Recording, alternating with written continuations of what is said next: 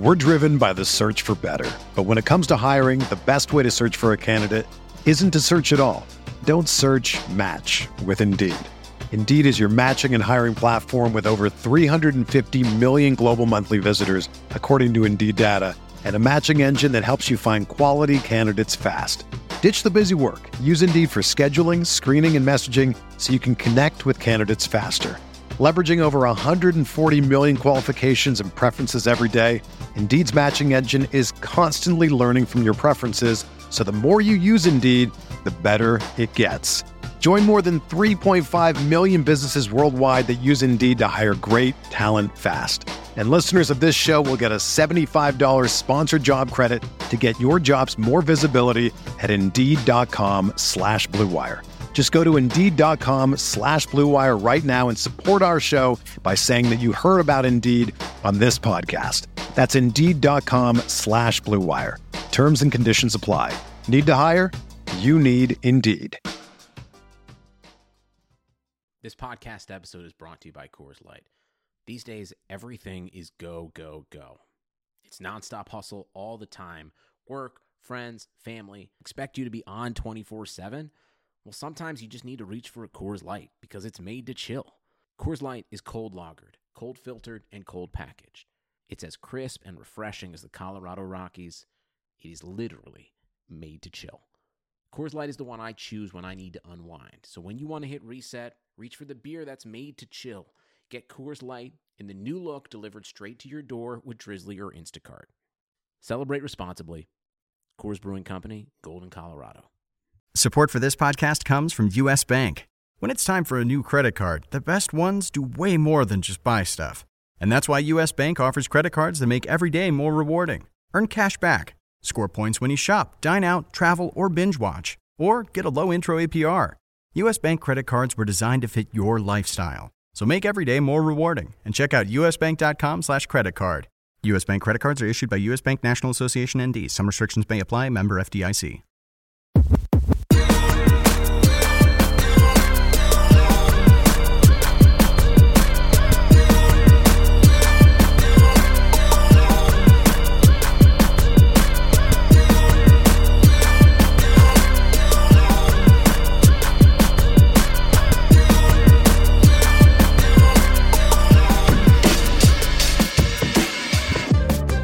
Welcome to the Tuesday, November 17th edition of the RotoWire NFL podcast.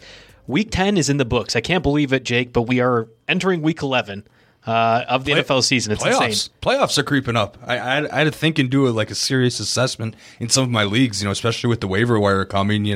There are probably some owners that are, unless you have a dynasty league, owners, managers, what have you. Yes, managers that are thinking that are out of it mentally. I mean, at this point, might be looking ahead to basketball. Of course, we got college basketball right around the corner. The draft this week, and then that's the basketball you're thinking of. NBA. Yeah, as a Bucks fan, that's the one you're thinking of. Yeah, no, the Bucks. That's crazy. A lot of people have their mind on that, but not us. We've got our mind on football here, and if you're still in it, we're here to help you with those waiver wire pickups and hopefully give you an edge. And it's interesting. The strategy changes because you kind of have to look at who you're competing against on the waiver wire, what those needs are, and then take that into account when using your bids. You might not have to make a $40 bid if the other person that needs a running back only has $26 in fab left. So just something to keep in mind here as we start to think about this. Yeah, that's actually a really good point that should be brought up as the strategy that comes with the free agent decisions that you're going to have to make and in the ensuing weeks. I mean, we're going to have teams on bye until week 13. For many people in fantasy leagues, playoffs start week 13 or 14. So you're going to have to consider that and certainly be looking ahead to the strength of schedule for the rest of your players.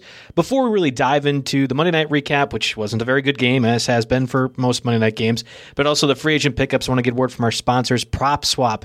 Smart sports bettors always know where to find the best odds before placing a bet, and that's why smart bettors always use PropSwap. You can always find the best odds on PropSwap because you're buying directly from other bettors like yourself.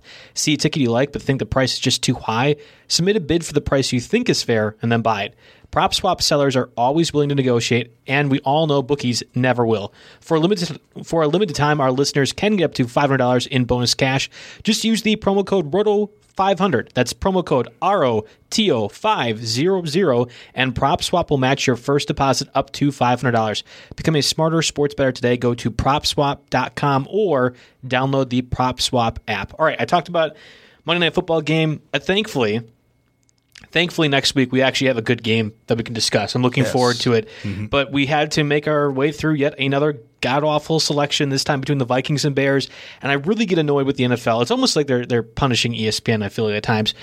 We knew the Vikings and Bears were not going to be an engaging game. We knew the Patriots and Jets were not going to be an engaging game. Can we just can we be better, especially this year? There are just so many things going wrong. Can we just be better in terms of scheduling games that actually matter? I think it's tougher to do it this year than any other year, just because of the whole climate and situation. You can't just shuffle games around and then have one potentially get canceled or moved. So it's a little bit tougher. And yes, the 19-13 score makes it seem like it was a nice, close, competitive game, but it was sloppy. It was sloppy, horrible errors on special teams by both sides, bad snaps, turnovers, like everything that you can imagine this happening that could go wrong for both sides at any point. It basically did, and it's really tough to take fantasy implications out of this. I mean, Delvin Cook did his regular thing. Justin Jefferson continues to be a stud. That's my biggest takeaway from this game. I benched Jefferson in a lot of different places. I was actually reviewing, I don't know if you do this, but every year, or at least since I've been doing RotoWire and doing a lot of these different leagues, I keep a tally of how many players I rostered across these leagues. So I did 16 this year and a few are Dynasty, whatever else. But my highest rostered wide receiver was Justin Jefferson and A.J. Brown. I feel pretty good about that. I mean, that was the two that I was really confident about, and they've really panned out. And I benched Jefferson in a lot of different places because I thought this was going to be a difficult matchup. But Thielen did well too. He was kind of shut down. I know he had the 2 touchdowns, but he was kind of shut down. Jefferson really has emerged as, I think, a star in this league, and is going to be so long as that running game can allow the passing game to be effective. Yeah, Jefferson's basically settled into the Stephon Diggs role very, very nicely. Being a possession guy. Would have been nice to see him get one of those touchdowns. Of course, those both went to Thielen. Thielen also had kind of a weird turnover that I kind of pin on Thielen, even though it's going to go down as an interception, where kind of went off his hands and then he almost handed it to Khalil Mack in a weird way. But he's still excellent fantasy days for both of those guys. That's pretty much all that's relevant there. The Bears continue to be a mess. Even their leading receiver, Allen Robinson, 6 for 43. That's not going to do much for fantasy owners. Anthony Miller had a wide open, or I wouldn't say wide open, but he was open to win the game. He should have caught it. And Foles missed him. So, or was it Tyler Bray at that point? Because Foles went down. It was Foles. Oh, yeah, that's right. Yeah, because in the very, very last Hail Mary type situation, Foles went down. So Bray had I think 2 or 3 attempts, and it looked as bad as you'd imagine a third string quarterback to look from the Bears offense. I will say, Allen Robinson, there was that pass right before Foles. Actually, that might have been Bray got hurt, where it just was. I mean, he was open. It was about 20 yards in the out. Could have maybe set up an easier Hail Mary, and he just overthrew him. And I think maybe Foles does make that throw, give Robinson maybe a 6 for. Do you say 6 catches for 43 or 5? Yeah, that's where we ended. So up. It would probably been 7 for 60, which is still not great. But I mean, this goes back to the point: the Bears' offense just isn't good, and it might get worse now with Foles out. We already had David Montgomery out too. The backfield situation was brutal here. Exactly. And, here, I'll do one humble brag about my biggest stroke of luck in Stake League this year. Just decimated in wide receivers. Needed a wide receiver 3 to pick up. It was between Valdez-Scantling and Cordero Patterson. And at the time when I had to make the decision, it was like, okay, I'm thinking Allen Lazard's going to be back. Obviously, Scantling had a pretty solid game and becomes viable on the waiver wire. But Cordero Patterson runs a kickback and saves my fantasy day. He was also the guy that happened to lead the backfield. They ran the ball 17 times and 12 of those went to Cordero. I don't know if that really holds up, but any of those Ryan Nall truthers out there were pretty disappointed. He was outcarried by Artavis Pierce. So Lamar Miller got a few carries too, right? I mean, I thought I saw Lamar Miller was, oddly enough, unless there's something wrong with the ESPN box score I'm looking at, he did not get carries, but he was targeted twice in the passing game.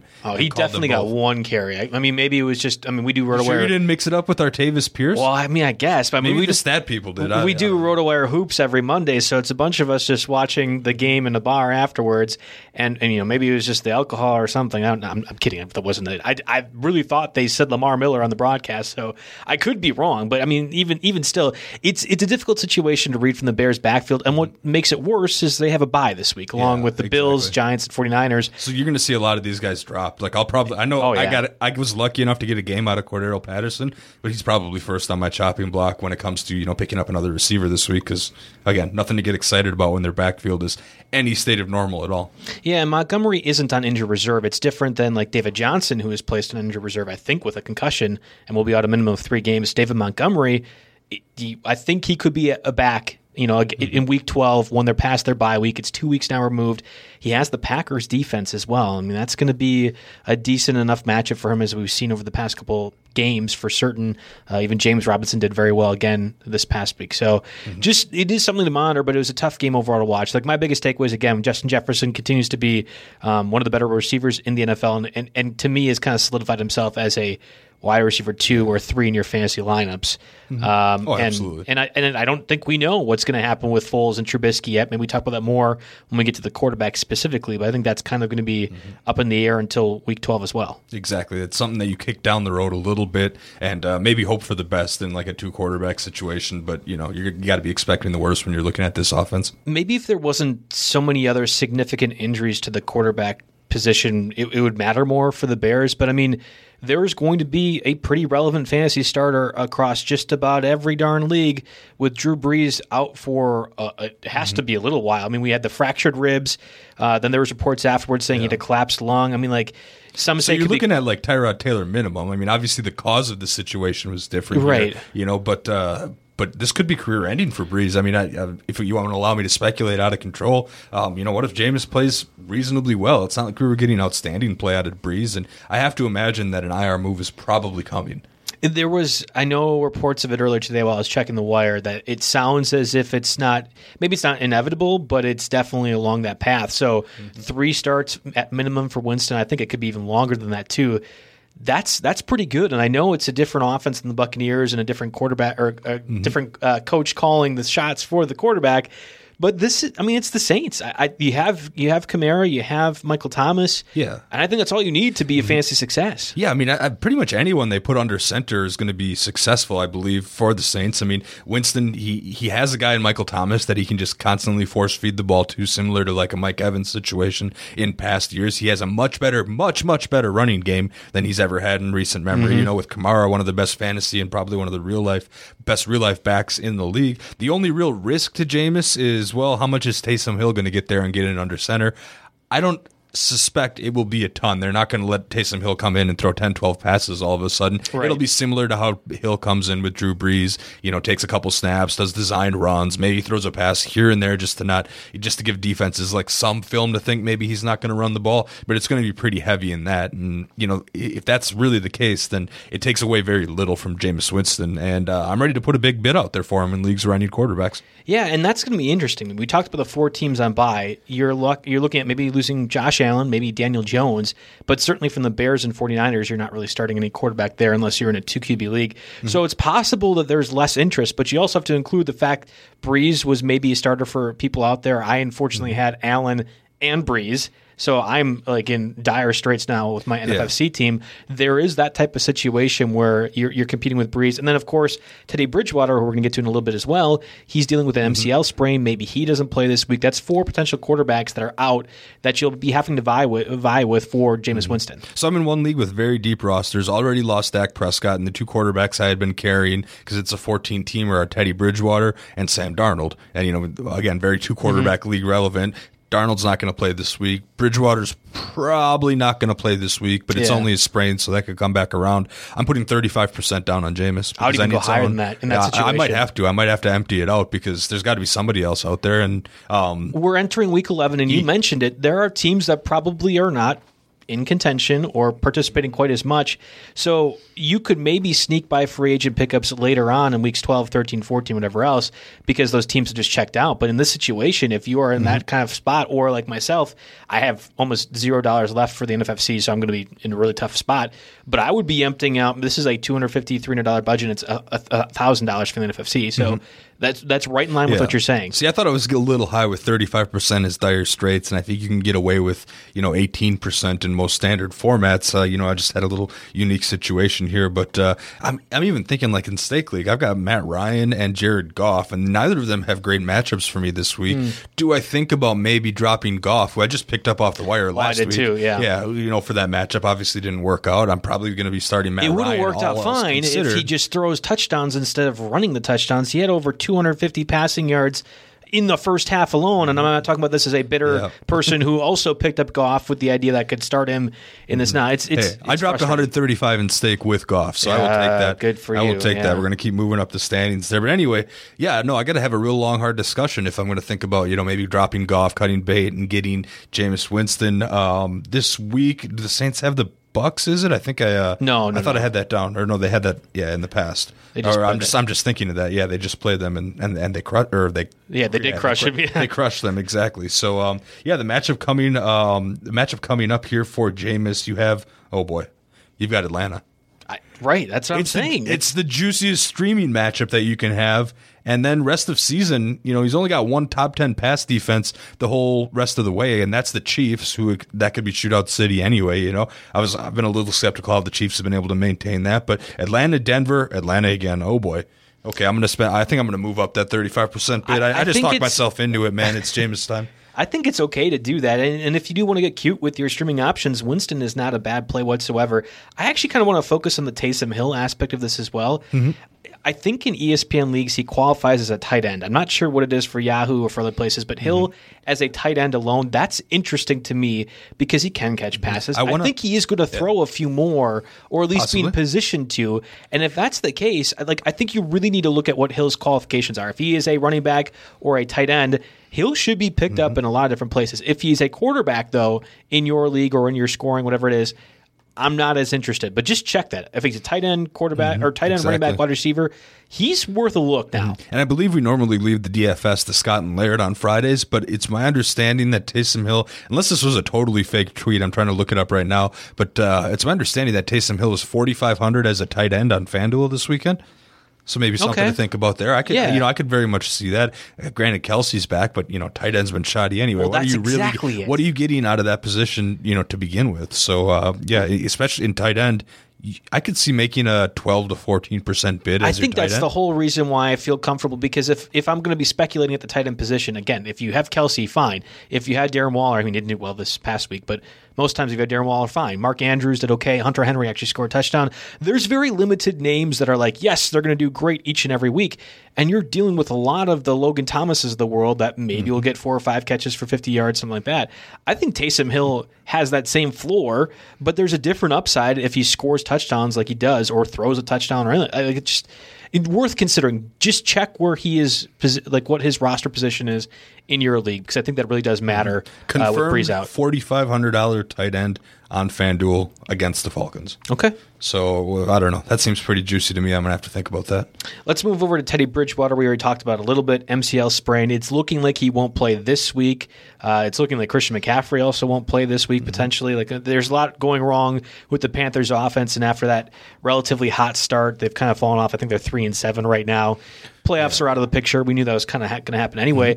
But here we go now. P.J. Walker looking to be the starting quarterback for the Panthers. XFL stud. Yeah, and I think P.J. Walker is actually not too bad of an option. Maybe it's just because I like the college fit. Like he knew head coach Matt Rule, right? Like that's how you get that kind of going. But it's against the Lions, and the Lions have proven to be pretty susceptible against the pass. I mean, Alex Smith threw for almost 400 yards against them last week, and Alex Smith is not a very good quarterback, I think, in the NFL anymore. Mm-hmm. So this is interesting to me. And with Curtis Samuel and DJ Moore and Robbie Anderson, the weapons the Panthers still have, I kind of like P.J. Walker as a 2 QB league starter this week as well. Yeah, I don't know. I have a little bit of a tough time with that, given that he's largely unproven. The XFL, of course, is a much, much different league. I don't expect a Tommy Maddox situation to pop up all of a sudden here. And the other thing is Bridgewater seems to be trending in the right direction. It was thought to be a little bit worse. Now it's just a sprain. And sitting here on Tuesday, I would rather make my $0 bids on, I don't know, Baker Mayfield against the Eagles. No way, not Baker, but Cousins against the Cowboys. Against the Cowboys was one I'm thinking. I'm just saying, what's Baker's over-under fantasy points? 12?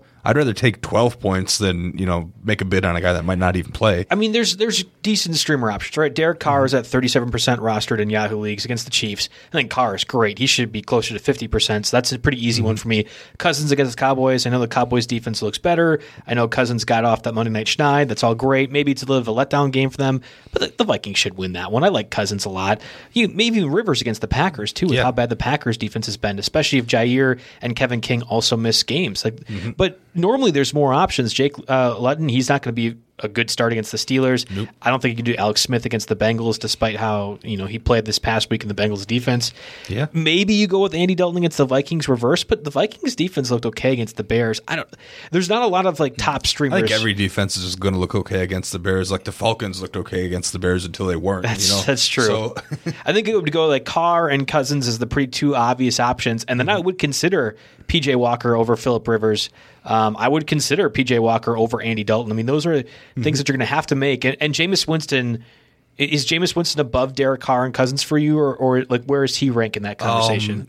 Absolutely. I think he's number one because it's a multi-week utility thing. You've only got a couple more weeks left here before the playoffs and it's win or go home here. So you got to go with your guy that playing the Falcons 2 times in the next 3 weeks, and chances are I'm expecting him to start both of those games. He becomes the number one, when you're looking at streamers. And I will give you that. I'll take P.J. Walker above the 2 quarterback leagues I have listed. I mean, it's not like Mullins is off this week. I had him written down. Joe Flacco. Flacco right. will be playing over Darnold. Drew Lock's day today with the ribs muscle. I would have Walker over issues. Lock every day. You see Rippin. Obviously, the Bears have a quarterback situation as well, but they're on a bye here. I mean, I kind of put Walker down in that tier, but who knows? Maybe he'll prove me wrong. I'm gonna have to roll out Mike Davis in one league if Chris Carson doesn't come back because we don't think McCaffrey's playing. Hopefully, Walker can be somewhat competent enough to get Mike Davis enough touches.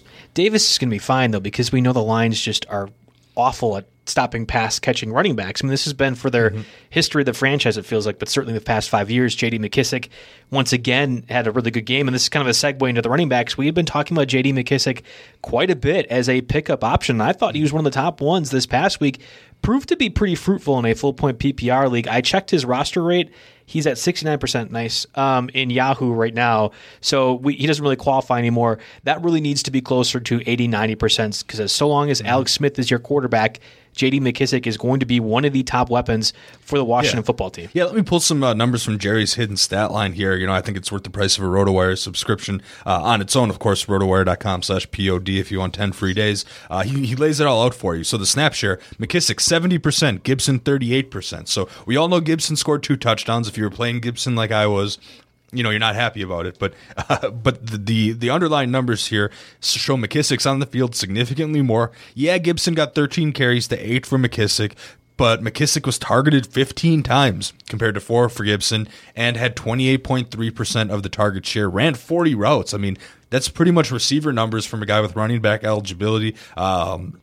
It was closer to a floor game than a ceiling game for sure this week. I'm really happy that I picked him up in I think it's Vegas League that I have. I got to have a McCaffrey solution right away, and that's standard scoring, unfortunately. But still, but still, he's. I'm happy. I would venture to guess that the touchdown split the rest of the way might be a little bit more even. Gibson will score a lot. I guess he might be used more like right at the goal line here, but there's going to be some weeks where McKissick gets in on that action too. I like that McKissick is being used in the slot as well, and I think that's an underrated facet is that they're having Gibson and McKissick out there at the same time, and that's where you get those 40 routes run. Like he's part of that conversation. Again, with Alex Smith as your quarterback, that's going to be the option for 70% of the Washington offense is just those check down plays and short ones, and maybe every once in a while Terry McLaurin gets a big playoff, but that's kind of it. So I really like him again at 69% rostered in Yahoo. It doesn't really matter. It needs to be higher. I'm looking down the hidden stat line here. 34 snaps in the backfield,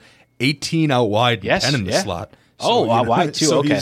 He's playing all over the field. And the last thing, I don't want to give away all the Jerry's secret sauce here, but I saw this. It's in bold. It stands out to me. McKissick has accounted for 33 of the 102 targets with Alex Smith playing quarterback, 32.4%. So he's basically throwing to him 1 out of every 3 passing plays. And I can see this Washington football team, maybe having to pass more than they like to on occasion. And it's going to be McKissick time. Yeah, and we talked about another guy from last week, Kalen Ballage, and this has got to be the first time for you listeners that I've just been wrong about the Chargers' backfield. I mean, this is flat out. I have never seen the Chargers employ a 1 running back set. But here we are right now with Joshua Kelly being completely faded to the wayside. I think Ballage had 73% of the offensive snaps. He was both the pass catcher and power back in there. And I think that matters. That matters a lot in a revenge game narrative against the Jets this week. The Chargers should win. I know how inept the Chargers have been this season, but it's the Jets. if they can't beat the Jets this week, there's going to be a lot of problems and probably a lot of heads rolling. And if you're anticipating, like I am, the Chargers are going to be ahead, there's going to be running game involved. And I think Ballage is a big part of that. Now, if the Chargers continue to do runs on first down, on the very first down every single time, well, there's going to be problems. I think 17 of the 27 offensive first down they ran plays. Is it the Adam Gase playbook for Ballage all over I don't again? know what they were doing. It was just a bizarre game plan from the Chargers' perspective, and I've never seen them reverse course in that that way so badly. But I don't anticipate that happening against the Jets. I just think they're going to be more efficient. So Ballage actually is one of the top pickups for me this week because Kelly is completely gone. Tremaine Pope, who missed previous week, but I think in week 8 was the leading carrier, he didn't even play an offensive snap. Ballage is the guy right now for the Chargers, and Eckler's not coming back until at least week 12. Yeah, I would. That's fair. Ballage gets the pickup if you need a start for this week, for example. Eckler's coming back in week 12, like you said, so there's a target date there. Mm-hmm. So there's an expiration date on this Ballage thing. Not necessarily, though. Yes and no. Right, Eckler's going to be a fantasy star regardless, but there was times early in the season where Joshua Kelly could be started as a flex or running back too in different leagues, and I think that is now Kalen Ballage's role. So once Eckler comes back, Ballage just does Joshua Kelly's stuff, and that can be okay if you are hurting on bye weeks. I think he actually can be a starter for 2 or 3 weeks in the fantasy season. Oh, well, fair enough. Well, a guy that we mentioned last week kind of only a little bit, we kind of hinted at him at the end. Maybe he's a $0 pickup. Of course, how things can change over the course of the week with the team's injury report. But a guy I think I'd rather have than Ballage, who's in a similar situation as far as window of opportunity goes, is Salvon Ahmed. He looks so good. He looked very good, and I'll admit I didn't know enough about him to see this one really coming. But as the team started to clean house and had more injuries, you had Matt Breida had the hamstring injury. Jordan Howard, I believe he was a healthy scratch, and then he was cut. And of course, you've got. I didn't even know he was cut. Yeah, he got cut like this morning. So I was okay. like, I didn't even write it down there. So Salvon Ahmed looked great. 76% snap share, 21 targets. I mean, this team isn't quite ready to let Tua air it out a ton, and wants to continue the running-based attack that they had so much success with in terms of Myles Gaskin. Now, Ahmed, if there's anything, he ran 15 routes and was only targeted once. So. You've got that, but 21 carries, 85 yards, and a score. He arguably has a case to be the top pickup because McKissick doesn't quite fit our threshold. And then there's Ahmed, who's only 6%. He's pretty much universally available because hardly anyone saw this coming. And I think there are a couple of receivers that I like, maybe a little bit more that are still in our threshold. But Salvon Ahmed has a very good case to be the number 1 running back pickup. I'll still take Ballage over Ahmed this week, and it's really just based off the matchups. The Dolphins play the Broncos this week, and it's not like the Broncos of old. I think the defense is now a little bit overrated. It's going off of name recognition from past years and stars that they used to have that are hurt and everything else like that. But I still think it's the Jets. And when you're talking about a guy that's going to get 15 carries against the Jets, I want that guy in my starting lineup. Not to say that Ahmed can't do the same thing against the Broncos. And again, I don't think people realize this. Go watch the tape of that Dolphins-Chargers game. He looked really good as a runner. I thought he was explosive. He was nimble. I think even when I was going to call him Haskins, the running back that's on IR right now. Oh, Myles Gaskin? Gaskin. Thank you. Even when Gaskin come back, I actually think Ahmed's going to have a play. He looked that good and that different from what I've ever seen from the Dolphins' backfield recently. So Gaskin is eligible to return off IR in Week 12, so he's definitely out this week against Denver, and then they have the Jets. So that's why. There you go. Okay, and so I could see both of them playing well in that game. So that's why I rank Ahmed above Ballage on the pickups this week because of the eye test, and I've seen probably way too much negative eye test on Ballage to really be pulled over to being a believer. That's fair. The body of work that I've seen gives Ahmed a higher ranking, but both those guys, sure, they deserve spots on your claim list and could very well fit in his RB2s in this week for sure. Yeah, and I'll take Ballage and Ahmed over a guy like Cam Akers, who got the most carries that he has thus far, but really got low snap share. I'm not really sold on what the running backfield for the Rams is right now. It's a very frustrating endeavor to try to figure out. A guy like LaMichael Pirine is at 25% rostered right now. I'm not exactly excited about that either. I would rather have Ahmed and Ballage over Wayne Gallman, and I say this as a stake league roster owner of Gallman throughout this whole stretch. Beautiful? It's great. I'm living it up. 4 weeks in a row with touchdowns, getting in there twice this week. I also know it's impossible to continue to score every single week unless you're Delvin Cook, and Wayne Gallman is not not Delvin Cook. So like that's where I go back to. Yeah, they've got the bye coming up too. Yeah, so. well, that's where I go back to. I think Balaj and Ahmed are going to have situations that you can really use utility-wise for the next couple of weeks, and that's about it. But when you are talking about week 11 of a fantasy season, a couple of weeks is really all you're shooting for. You're going week by week now. Yeah. So a situation where I'm bidding on Akers instead of either of those two are because, one, I've got my starters in this league. So I've got Josh Jacobs, I've got Chris Carson, I even have Mike Davis to go this week. So if I want to flex a running back, I'm fine. I don't need a starter for week 11 necessarily, but I'm trying to maybe buy in low on somebody that could, have that potential as an upswing. And again, it's a keeper league. So I have a 16% bid down on Cam Akers because, it's relatively deep. The rosters are bigger than usual because of IR spot. So I've got a bid there on Cam Akers for sure. I believe Ahmed got picked up in that league, unfortunately. So there's just not a whole lot left here. And because I think 16 is the max on a $200 overall league budget that you'd be interested in keeping him at if he goes off, the rest of the season here. Obviously goes off. Yeah, there's a wide range of outcomes there. So I'm looking ahead as maybe a second keeper, something like that. So that's a situation where I'm going for Akers because, I wasn't crazy high on him because of the established guys they had in the backfield and the way the Rams just have seemed to run their backfield post Gurley. But there's room for a dominant option to take over there, I think. Yeah, that's fair. I don't know if it'll be Akers this year. It might be next year, but there's room for it. And it's more of a buy low thing. And you're gambling. You're taking a chance to get the stock low because if Akers gets left out on there on the wire and he gets 100 yards and 2 scores, then suddenly he's the rest of your fab guy. So yeah, I mean, you're right. And the keeper aspect plays a part in that too. I'm just thinking like if I need a starting running back this week, and I do, I will gladly take Kalen Balaj and I will gladly take Salvon Ahmed too. I just think both are. Who doesn't? This is fantasy football, man. Everyone needs a starting running back. That's very true. All right, so we talked about Zach Moss as a drop last week. I feel like he gets passed around in Stake League so often. I hear about him on RotoWire Basketball every Monday. Oh yeah, Zach Moss did nothing for me. He's on like 5 teams now. But I agree. I'm dropping him. Like at first, I regretted dropping Zach Moss, and then I saw someone pick him up for like I don't know. It was like a 15 to 20% fab bid, and I'm looking. I'm like, okay, whatever. I just laid the most beautiful trap ever, and I'm probably gonna do the same thing with Singletary this week because in a league like that, you've got to be flexible. I currently have ended up rostering Gio Bernard, Wayne Gallman. Finally got Nick Chubb back. I traded Michael Gallup to get Mark Ingram, which maybe we'll get something out of that here. Yeah, actually, he's on my drop list. We're not getting anything out of. Oh, Ingram's on your drop list. Yeah, we'll get to it. Keep going though.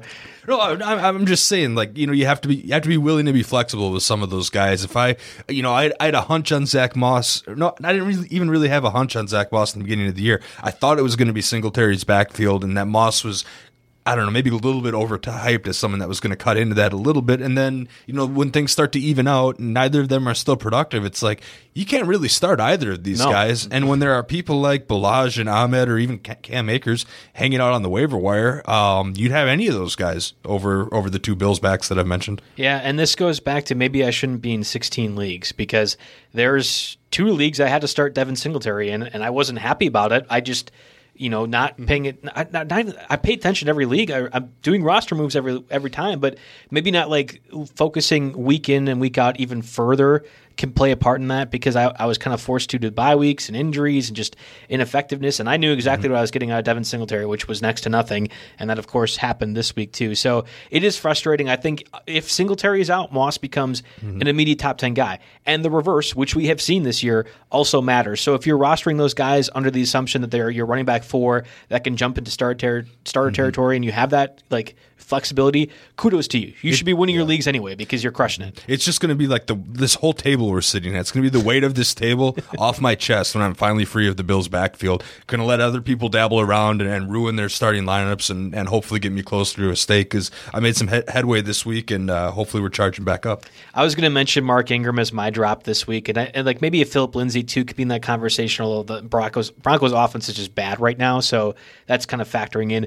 But I actually wonder if the Ravens are just going to turn to Gus Edwards outright as their starter. And I know, wait, you have a second-round pick in J.K. Dobbins. Okay, I understand Dobbins can be around. And it's true. You probably should have Dobbins in some capacity on the field, too. The 3rd worst running back on the Ravens right now is Mark Ingram. And I don't see a scenario with how that offense has been so inefficient this year. You can really turn to the 3rd worst guy when you need a jump start. That's where my thought is right now. And much like you, where you're like, I'm going to just let somebody else take mistakes with Zach Moss, I'm kind of feeling the same with Mark Ingram right now. Yeah, so, as the person who is rostering both Mark Ingram and Devin Singletary in Stake League, one of those guys will end up on the chopping block, I'm sure. I don't even feel that bad about the trade because I would have cut Gallup anyway. Exactly. So, I agree. It was you got to do that kind of thing. It is what it is. That's how it goes. All right, let's move on to the wide receivers. Before we do so, let's get another word from our sponsors, BetMGM. Football is in full swing, and new customers at BetMGM Sports can keep the season rolling with a 100% deposit match up to $500. Simply sign up and make a deposit with the bonus code ROTOWIRE to take advantage of this offer. There's never been a better time to get in the action at BetMGM with parlay bonus payouts, live betting, daily boosted specials, and a whole lot more. Don't let 1 minute of the NFL season pass you by. Download the BetMGM app today or go to BetMGM.com and use bonus code ROTOWIRE to double your betting bankroll with a 100 deposit match up to $500. Must be 21 or older and physically located in Colorado, Indiana, New Jersey, Nevada, or West Virginia.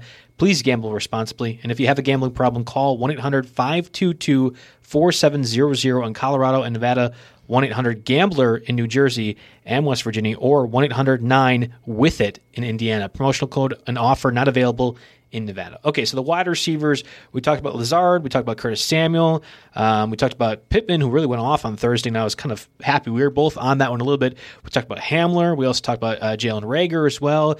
The Pittman and Reagor ones are still available. For whatever the reason, no one's listening to our podcast well enough because you can still get Pittman just about everywhere, and I think Jalen Reagor only climbed up slightly. Now, he had a bit of a disappointing outing. I actually started Reagor over Justin Jefferson, which cost me a league. Over T. Higgins. Yeah, so it's the same boat. But I still believe that was the right matchup. I mean, like, Higgins is against a hard Steelers defense. We had Jefferson against a hard Bears defense, but yet Reagor didn't really capitalize. And I think that's kind of on Wentz in this scenario as opposed to Reagor. I still believe in the talent. I think he should be rostered in a lot of different places. But we need to focus on the Packers wide receivers because that's the most important thing right now. MVS, Marquez Valdes-Scantling, had his second consecutive pretty darn good week. He caught another deep pass. He actually caught it and went for a touchdown. Like, that's really the only thing you're hoping for with MVS right now. And then there's the fact that Allen Lazard is going to be likely coming back this week as well against the Colts defense. The Colts defense is pretty good as well. I don't know, like, what's your thoughts overall on MVS or Marquez Valdes-Scantling as one of the pickups this week at wide receiver? Yeah, I mean, first and foremost here, I think those first two guys that we led with, they're not at 50% yet. And you have to make those bids first. So Pittman is a guy who I'm willing to double down on. I'll make the largest bid, maybe outside of that Jameis Winston situation. That was very specific. I mean, Pittman's 10% rostered here in Yahoo leagues. He's possibly your top overall pickup this week. And I've got a 8% bid down in a keeper league. Why was he not rostered in your keeper league? It's a two-person league, so you get two keepers. It's not a dynasty thing. So he's out there. I thought you said you're in a league with two people. What is that? No. You get to keep. So it's a keeper league, not a dynasty league. Okay. You get two keepers. I've got one pretty solidified in Josh Jacobs, and I'm looking at putting bids down for Michael Pittman and Cam Akers because both of those guys are still out there. Sure. And and so I'm going to do that. I've got an 8% bid down there, and I'm thinking about upping that. I gotta make a tough decision, him or Akers, in that situation. That's easy to me. I think it's Pittman. Easily in that one. Yeah, and it just what I saw on Thursday night was the Colts really focusing on it. And T.Y. Hilton was actually involved. It was like, oh wow, T.Y. Hilton, he's back and on the team. Wow, this is surprising. But it was Pittman all the way, and they used him in a variety of different ways. You know what he reminded me of from Thursday night? I thought Michael Pittman actually looked a lot like how the Chargers used Keenan Allen. And I'm talking like crosses across the middle. There's deceptive speed that you were seeing on those. It was like, there's something here with Pittman. Well, because body type wise, coming out of college, part of the reason that I liked him so much as we do our tallies with all the leagues at the beginning of the year, and Pittman for $1 at the end of auctions, or Pittman as my last pick. I got that. I ended up with 4 or 5 of those, and of course half of them I dropped. Our dynasty league, I didn't realize that I had him sitting on IR, and then I was like, I did see that. I just picked up a wide receiver. That's pretty cool. But no, it's so dumb that you and I are both competing in a dynasty league that means nothing. There's literally nothing on the line. There's no money or anything like that Yeah, because they called it we off called off because of COVID. But both of us are like, let's keep getting the moves on. I want to make sure. And I'm like fiercely competitive over a league that doesn't matter. That's my life right now. But it's funny. Yeah, exactly. So coming out, watching Pittman's film at UFC, he's one of those guys that I heard a decent amount of hype with from some fantasy analysts, So I thought I'd watch a little film on him to, catch up. And he looked to me like a worst case scenario might be Mike Williams, and I was thinking with Drew Brees, because he has more of the body type Phillip of Mike Rivers. Williams. It's a different Chargers quarterback. Anyway, with Phillip Rivers heading over to Indianapolis, and being someone that, kind of late in games, you got Phillip Rivers down 6, length of the field. He's got to throw the ball up to his big guy and hope he comes down with it, right? And Mike Williams did that. So I thought the floor was Mike Williams, and, the ceiling could get a little higher than that. So that's interesting. You made the Keenan Allen comparison. I really do. The other way. And, but yeah, at 6'4", 223, to me, that's more of a Michael Pittman thing. But if he can sneak in some of that Keenan Allen speed, it's off the charts. So you can make a case for him being the top overall pickup. Basically, we can stroke this all we want, but I think the point is clear here. Yeah, the comparison was just simply how they used Michael Pittman in relation to how the Chargers have always used Keenan Allen. I just thought it was very interesting. Rivers has struggled. I mean, there's no secret about that this season. So why not go back to a little bit of the basics, incorporate more of that Chargers offense? And there was so much no huddle too in that Thursday night game that I thought really was a good thing. I mean, how many times did the Colts go for fourth down because they're able to churn ahead 2 or 3 yards, make the smart throw every time? I liked it a lot, and Pittman was a huge reason for that. I don't know if you're the Colts and how you've struggled offensively this season, you turn back to whatever you're doing before. Like, I think this was like a stepping stone for Michael Pittman. This is the way. This is the way. Yeah. I can see you've been watching The Mandalorian. Let's go to, I don't know, do we talk about the Washington pass catchers? Isaiah Wright, Cam Simmons. I saw Cam Sims come up in a couple other competitors' waiver lists, and I was like, but Isaiah Wright had more production. I don't know. I don't want any of that. I don't either. If you're Alex Smith, you've got Scary Terry, you've got Logan Paulson apparently, but more importantly, you've got J.D. McKissick. Right. How many fantasy relevant pass catchers beyond that? How did you do that? How did you do Logan Paulson, who was a previous tight end for Washington? I think you meant to say Logan Thomas, right? Yes, that's exactly what. How did you? That was amazing. I don't even know how your brain worked on that one, but good for you. That's crazy. Doing some backflips, I'm still not quite over the Brandon Josh Jacobs thing. Oh yeah, what is it, Logan? So Logan Thomas and not Logan Paulson. Yeah, but Logan Paulson was a former tight end for Washington as well. I'm pretty sure. But yes, you were referring to Logan Thomas, who we are going to get to when we talk about the tight ends. Exactly. But I agree with you. I think it's Scary Terry. I think it's Logan Thomas, and I think it's J.D. McKissick. And you have Antonio Gibson theoretically factoring in, but there isn't anybody else. I just think the wide receiver position in fantasy is too deep where I need to really worry about the second, third, fourth options from Washington. Exactly. I just don't. It's not necessary. But I mean, this is again pointing out it's kind of a shallower waiver wire pickup this week because we have Michael Pittman. We have Jalen Reagor, who we're both very high on. We have the running backs we talked about. But when Winston and Taysom Hill are guys that you need to consider, I think it's a shallower free agent week. I mean, that's fair to say. And I mean, KJ Hamler, we talked about last week. He's getting a little bit more involved. Obviously, Tim Patrick got ejected in that game. I still like Jerry Jeudy. I didn't even know that. Yeah, okay. Yeah. People punching people who are wearing helmets is just going to confuse me. You, the UFC guy, is definitely going to be frustrated by that. Exactly. You just want to break your hand as a wide receiver. I don't know. And then, kind of a footnote on this whole section, Sammy Watkins comeback alert. That could be imminent. I don't know how much that excites anybody. But if anything, that maybe gets you closer to putting, Demetrius Harris or Mecole Hardman kind of back on the chopping block if you were relying on Demarcus Robinson. Yes. I think they have Demetrius Harris still on their roster, but you might have just did it again. Yeah, that's why I got to write these names all down in the outline. You were thinking of Marquette names. Basketball player and couldn't help yourself with the Demetrius Harris. Exactly. It's fine. Can you give me the MVS, though? Because we talked about it, but didn't actually talk about MVS. Yeah, and I think right. people I decided are going to jump ship and do a Pittman. People are going to ask about it. I mean, that's a legitimate thing. And us as Packer fans, we know what MVS is. And I can tell you for certain, as a guy that does fantasy football for a living, I really don't want to use and start Marquez Valdes-Scantling. I get the numbers, and I know what he's done.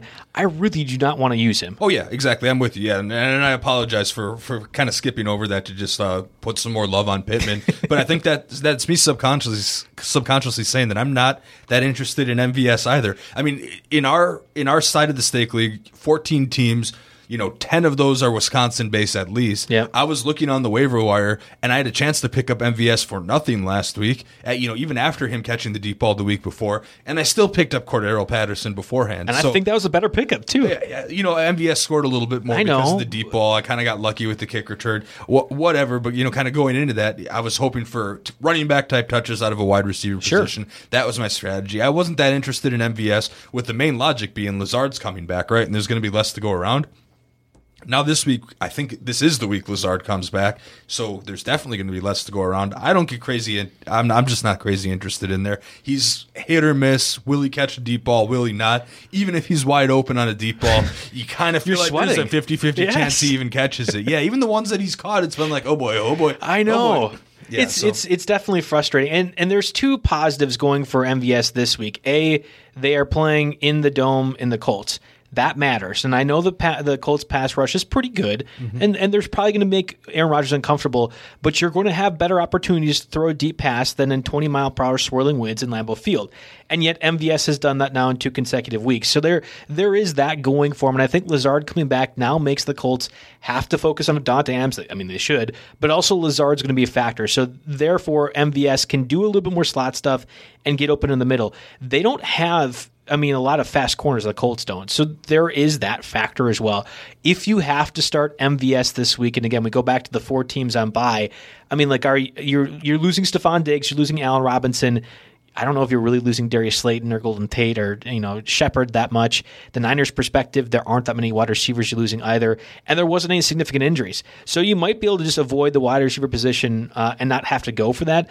But in a best ball format, MVS is great. In a stake league, actually, where you are like, all right, I need the most points possible. I might not win this week, but let's see if I can get 20 out of somebody randomly. MVS kind of fits. I'm okay with that. But he is still very, very below Pittman and Rager for me rest of the season. Yeah. And I think you have to be fine with the 3-point duds as well as hoping for the 20-point performances like we've seen the past couple of weeks from MVS. You have to be aware of that if you are starting and rostering him. That was very well said. That is the exact story. All right. You got any drops this week? Yeah, I couldn't really think of any wide receivers that I was dropping necessarily. I've been dropping Keelan. I've been having a love-hate relationship with Keelan Cole for most of the season. It was a hate week for me this week, and then I was like, oh, wait, well, maybe DJ Shark is going to be able to do something against the Packers with Jair and Kevin King out. That didn't really happen. It was actually Keelan Cole that was able to benefit from it. He was on my bench in the place I had him, and I had cut him in the places that I don't. So, I still don't feel great about Keelan Cole, but that's like my one guy, and I guarantee you 70% of the listening audience does not care about Keelan Cole anyway. Yeah, in the league I mentioned where I'm trying to make bids on Pittman and Cam Akers, the 2 guys that I've got actually dropping right now, one of them is Jamison Crowder because I'm not starting him anyway. You look back before the bye against the Patriots, Mims had 95.7% snap share, Perriman 97.8%, and Crowder was at 67.4%. So you've got, obviously coming back from injury, that might have something to do with it. He's been banged up on and off the field all year anyway. And, if you're going to end up the second or third fantasy option on an Adam Gase team with with Flacco or Darnold as your quarterback, I guess, I was holding out for him because I thought the volume would eventually be there, but it's been too inconsistent, and I'd rather take a chance with one of those young guys than Crowder. So that was a guy that came up as a possible drop. I think Crowder's going to do well this week, though, against the Chargers. I actually don't know. It's not like Casey Hayward's going to shadow him. They don't have the cornerback that they traded to the Titans right now. I'm blanking on his name. They don't have him covering the slot at the moment. Michael Davis is fine enough on the left side. I think you're going to see Perriman get one deep pass completed, but certainly plenty of targets. I think Crowder's going to be available open in the middle a little bit more. So I would hold out hope on Crowder this week. So Crowder or Pittman then? Oh, well, Pittman then, for sure. Yeah, again, drops are really hard to come up with because there's so many different situations and so many different leagues where every single person is in there, but that was just a specific person that, in looking at my future waiver wire moves, I will probably have to drop this week. Okay. That's fair enough. Let's move over to the tight end. We talked about Austin Hooper. The weather completely changed the outcome of that Browns game, so I don't really feel like Hooper was involved that much. We talked about Irv Smith. He was off the 2 touchdowns, and we were saying kind of chill because they were both red zone looks.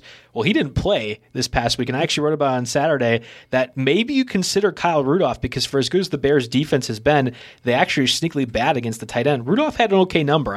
You weren't winning showdown lineups with Rudolph, but you could get by with him as their starting tight end. He was open on a botched extra point attempt. Yeah, that's true. On the fire. That's true. And again, the Vikings have a pretty good matchup this week as well. So if Irv Smith is out again, maybe you can get by with starting Kyle Rudolph in a 12 or 14 team league. But just be mindful of Irv Smith's stats, because if he's out there, if Smith is out there, Rudolph becomes just unusable. 4 for 60 wasn't too bad for him. You got similar numbers out of a fellow kind of washed up dude in Jordan Reed. He was out there, caught 5 for 62. Unfortunately, Jordan Reed has a bye week coming up, and I don't know how many people can even with the state of tight ends being so dire, how can you roster a tight end too?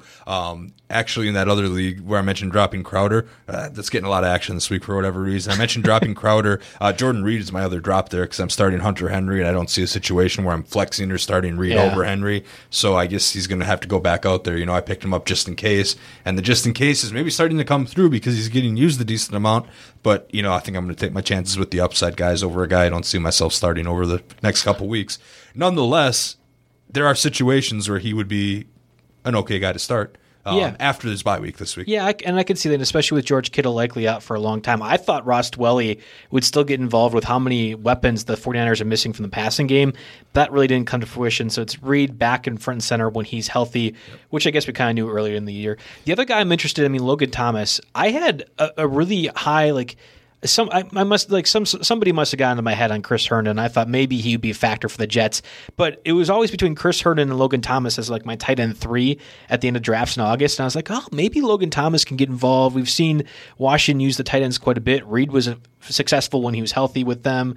And Thomas has had spurts, but I think we're climbing now to the point where you can consider Thomas a very, very safe but low floor tight end 1 in deeper leagues. I think we're getting that point in this kind of campaign. I'll say he got 98.9% of the snaps in week 10, 100% of the snaps in week 9. So the usage is absolutely there. He's got the connection with Smith if you have it, and then his upcoming schedule is we've got the Bengals and then the Cowboys. Things will get tougher against the Steelers, 49ers after that, but he's the guy that you might be able to help use as a space filler as you float into the fantasy playoffs. Yeah. But that's kind of it for tight ends, right? You're not. I have just a bunch of TJ Hawkinson. I have Hunter Henry. It's just a tough place to be if you don't have Travis Kelce and Darren Waller. And I know I get questions all the time on Twitter and Ask an Expert for RotoWire. It's what do we do at tight end? 10 other people in your league are dealing with the same problem. I actually think it's a little bit less of an issue because everyone is having these same types of struggles, and there isn't going to be a solution or remedy unless you're willing to pay up for Travis Kelce. Hey, I got an interesting dilemma for you. Tyler Higbee's, rostership or whatever you want to call it is down to 53%, and then he came back and caught 3 of 6 targets for 60 yards. Is there any interest in going back to that well if you need to? No, I still have him on my lineups, and I was starting him this past week as well. But again, I'm kind of going in all right, if Higbee gets me 3 catches for 30 yards, I'm fine with that because I know what the tight end position is. It's just so hard. I didn't realize this because I got 0 shares of Higbee coming into the season. He had 3 touchdowns in week 2, and he hasn't scored since. Yeah. what a fantasy troll job that is. Yeah, no, it's definitely frustrating. But again, I picked up Jared Goff in Stake League thinking, hey, this is going to be an easy matchup. And it was. Seattle, let's go. It was, but they just ran the ball the whole time. I hate the Rams offense. I hate it. All right. Can we move on to something I don't mind as much, which is talking defensive streamers? Yeah, let's get over there. Okay. I mean, this is a pretty short podcast the way we've been doing things, but we could spend some time on the streaming options. We talked about the Packers this past podcast because they had a stretch of 3 consecutive weeks where it looked pretty good. Jacksonville is all right. They did fine enough. They have the Colts this week. They have the Bears the following week, which could be Mitchell Trubisky time, potentially. Packers are just tough if that secondary doesn't get healthy. I still like them as a pickup, but I would rather have, and I imagine almost all of America would rather have the Chargers defense against the Jets this week. Flacco is the quarterback. Flacco has done better than we have seen with Sam Darnold, but this is still the Jets, and I think the Chargers have enough talent on defense to be able to get some turnovers, some sacks. It'll be interesting to see if Joey Bosa is back, and I know he's missed the past couple weeks with an injury. If he is available, if Bosa is available, that'd make this so much juicier. Easy start for me, an easy pickup everywhere. Yeah, we're on win or go home scenarios for a lot of fringe playoff teams right now, and this is the time of the year where you might actually have to spend 1 or 2% on a defense. And in this case, the Chargers might be one of them. And I wouldn't be shocked, if some leagues, looking at the bye weeks again here, Bills defense is pretty highly owned. Bears, big playability, so a little bit there. Giants and 49ers, maybe not quite as much. But yeah, this is one where you might actually need to spend a little bit of fab on here. Looking down the list, Rams 49% at Tampa Bay. Nah, not really. Washington 30% versus Cincinnati. Maybe. Denver 21% versus Miami. Not really that interested in them. It gets really tough. But, so the Chargers are the clear-cut one. And there are a couple teams, though, that might not quite fit the Yahoo thresholds, but do fit the ESPN thresholds that have a 3-week kind of beautiful schedule, like you mentioned with the Packers. One's the Vikings, 56% on Yahoo, so just above our threshold. But they get the Cowboys this week, and they follow it up with matchups against the Cardinals and the Jaguars. I don't like that one. Was it Cardinals? I think I miswrote that. Okay. That makes a big difference in this, but I actually think the Cowboys are going to be better. They're coming off their bye week. Andy Dalton should be healthy, and I know that Dalton struggled, but he has to be better than a journeyman backup in Garrett Gilbert and then something named Ben DiNucci. This is still Andy Dalton. He's got to be better quarterback. And if you give Mike McCarthy a bye week, he almost always is successful. Certainly during his Packers stint, they always end up winning after the bye weeks. I think actually this could be a bit more difficult of a matchup from the Cowboys' perspective. Yeah. Okay. So I messed this up pretty bad. I saw CAR and wrote Cardinals. The Panthers. So it's the Cowboys, maybe PJ Walker and the Panthers, and then the Jaguars. Okay. Looks a lot better than what I originally said. Yeah. So there's a correction there for the Vikings here. So that's someone. That's fine. I actually just don't think that's one I target again. Of course, you're all going after the Chargers, but I would rather have the Packers. I think I'd rather have the Bengals, the Browns this week against the Eagles. And I don't know what I don't know what the Browns' strength of schedule is, or at least the next 2-3 weeks. But I'm not convinced in the Vikings one. I do like though the one that you have written down here, the Dolphins going against the Broncos, who could be missing Drew Lock, but even if Drew Lock is available, he's been so bad lately. You have the Jets the following week, and then you have the Bengals the third week, and the Dolphins defense just as good. I don't think people really understand this. Yeah. Byron Jones and Xavier Howard are scoring. They're making big plays. They're blocking punts and things like that. But I just think they're a very good defense right now, playing very sound, and they're going to be competitive, and they're playing teams they should beat. Exactly. So I like them as a pickup for a 3-week stretch if you have to. If you can't get the team that plays the Jets this week, the next best thing is getting the team that plays the Jets next week. Yeah, that might as well be the name of a podcast, right? That's just a uniform thing at this There's point. Always that one team every year. I think last year was the Dolphins, when we were for at least the first half. Yeah, exactly. Where it's just like, okay, you just pick up and stream against them. They're always the most expensive in DFS. It's it is what it is. This year it's the Jets, and unless they make some changes, it could be that way for another year. This is the podcast about free agent pickups, but I can't wait to hear all the moaning and complaining that happens when the Chargers somehow ruin everyone's survivor bets when they put on them. I understand the premise behind doing a survivor and going after the Chargers against the Jets, and the Chargers should win, but this would be the most Chargers thing ever if they lost to the Jets. If you recall, I think 3 years ago, they ended the Browns winless streak over 2.5 years or 2 years, whatever it was. That was the first win the Browns had. That marked the worst period, I think, of the Chargers, and I think this could be as well if they lose to the Jets. I don't know. This is a home game for the Chargers. The Jets are heading all the way across the country. This is exactly why they would lose it. This is the most Chargers thing ever. Gambling narrative, it's the most Chargers thing ever. I'm just saying it. We've all heard that. I don't know. I think the Jets might win a game eventually. I'm hard pressed to pick it this week. All right, that's fair enough. That does it for us on the Tuesday Free Agent Podcast. I'll be actually on tomorrow doing the podcast, filling in for Jeff Erickson.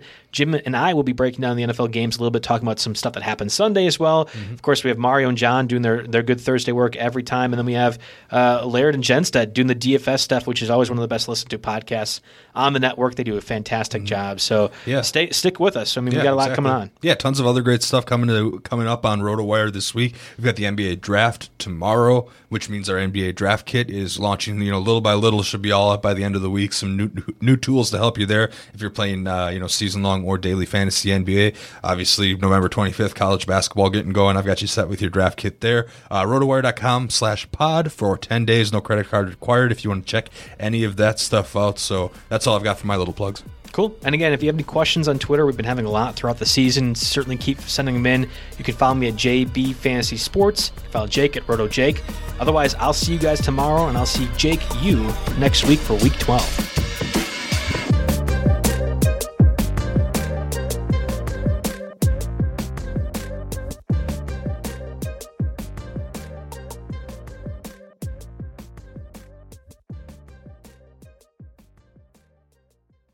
Everyone is talking about magnesium. It's all you hear about. But why? What do we know about magnesium? Well, magnesium is the number one mineral that 75% of Americans are deficient in. If you are a woman over 35, magnesium will help you rediscover balance, energy, and vitality. Magnesium supports more than 300 enzymatic reactions in your body, including those involved in hormonal balance. From functional medicine doctors to mental well-being and female hormone experts, we all know that magnesium is the one mineral to improve all aspects of well-being and health. But which one?